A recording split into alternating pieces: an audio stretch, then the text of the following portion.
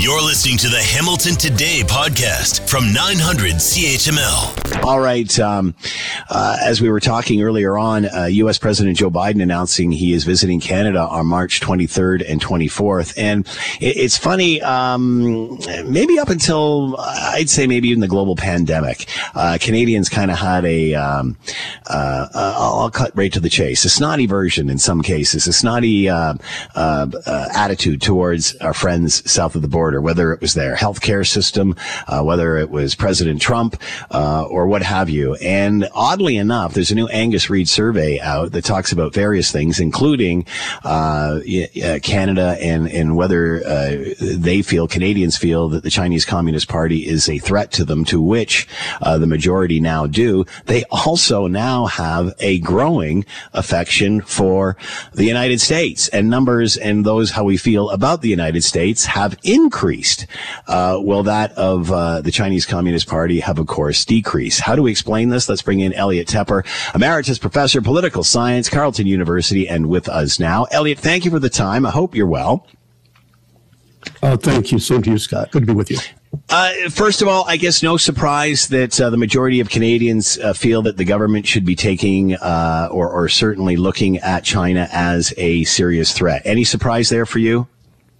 No, not at all. In fact, China has had a plunge around the world in all advanced economies in terms of popularity. They are paying a big reputational cost for their behavior. Are you surprised to see that the same Angus Reid poll shows that our affection for the Americans seems to be growing? Is this all the Trump factor? Is it a global pandemic, which has been a blast of reality to us? How do you think, or how do you explain our growing affection for our neighbors south of the border? It's simply resuming the normal pattern. In American terms, Canada would be called a blue state. Pew has tracked this over a number of years. The negative views of the U.S. Really coincide with Trump and his behavior toward Canada in particular. Remember, we had the new NAFTA negotiations and all the behavior that surrounded that, and the G20 and so forth. So this is a resumption of the more normal views toward the U.S. by Canada. Do you think the global pandemic changed that in any way? I think the global pandemic has affected many things, and we're only just now starting to really understand them. And we may not understand them for a long time unless we go back and re-examine. For example, the decline in popularity of Xi Jinping, his China. And again, it's Xi Jinping's China. It is not the Chinese people, because there's still, if you go through the polls, not a negative view of the people of China, but only the government of the Communist Party of China. But the plunge really began during the COVID era, the big decline. Now, was that because of COVID and how they were perceived to be mishandling the COVID and the origins question? Or was it because simply they had come into sharper focus coincidentally at the same time? Remember, over that same era, we had the two Michaels, and Canada led the way globally in using our strength of multilateralism to have a treaty about you can't kidnap people off the streets. That wasn't the formal title, but that was its part of it. So Xi Jinping leadership has come increasingly into focus simultaneously with, in particular, most recently, of course, with COVID.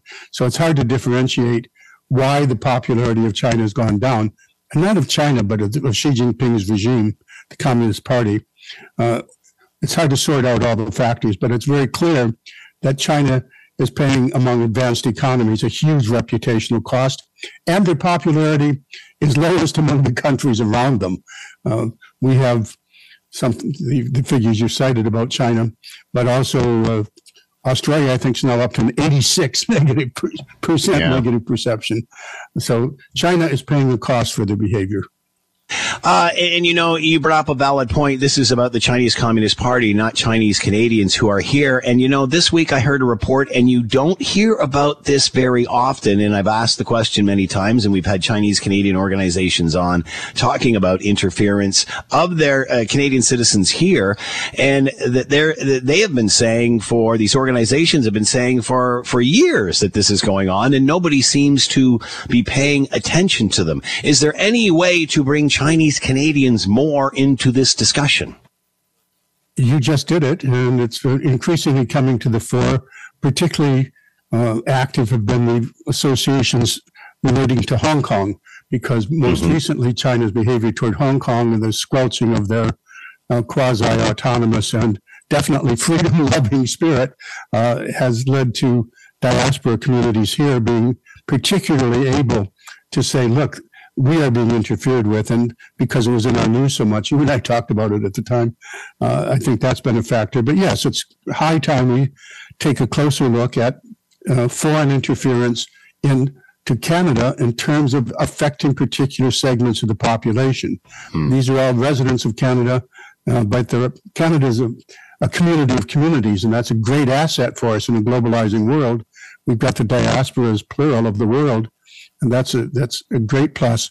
But we have to realize now the degree to which authoritarian regimes can put diaspora communities under pressure and under stress. And we now have to put in much higher levels of protection and safeguards for all of our communities.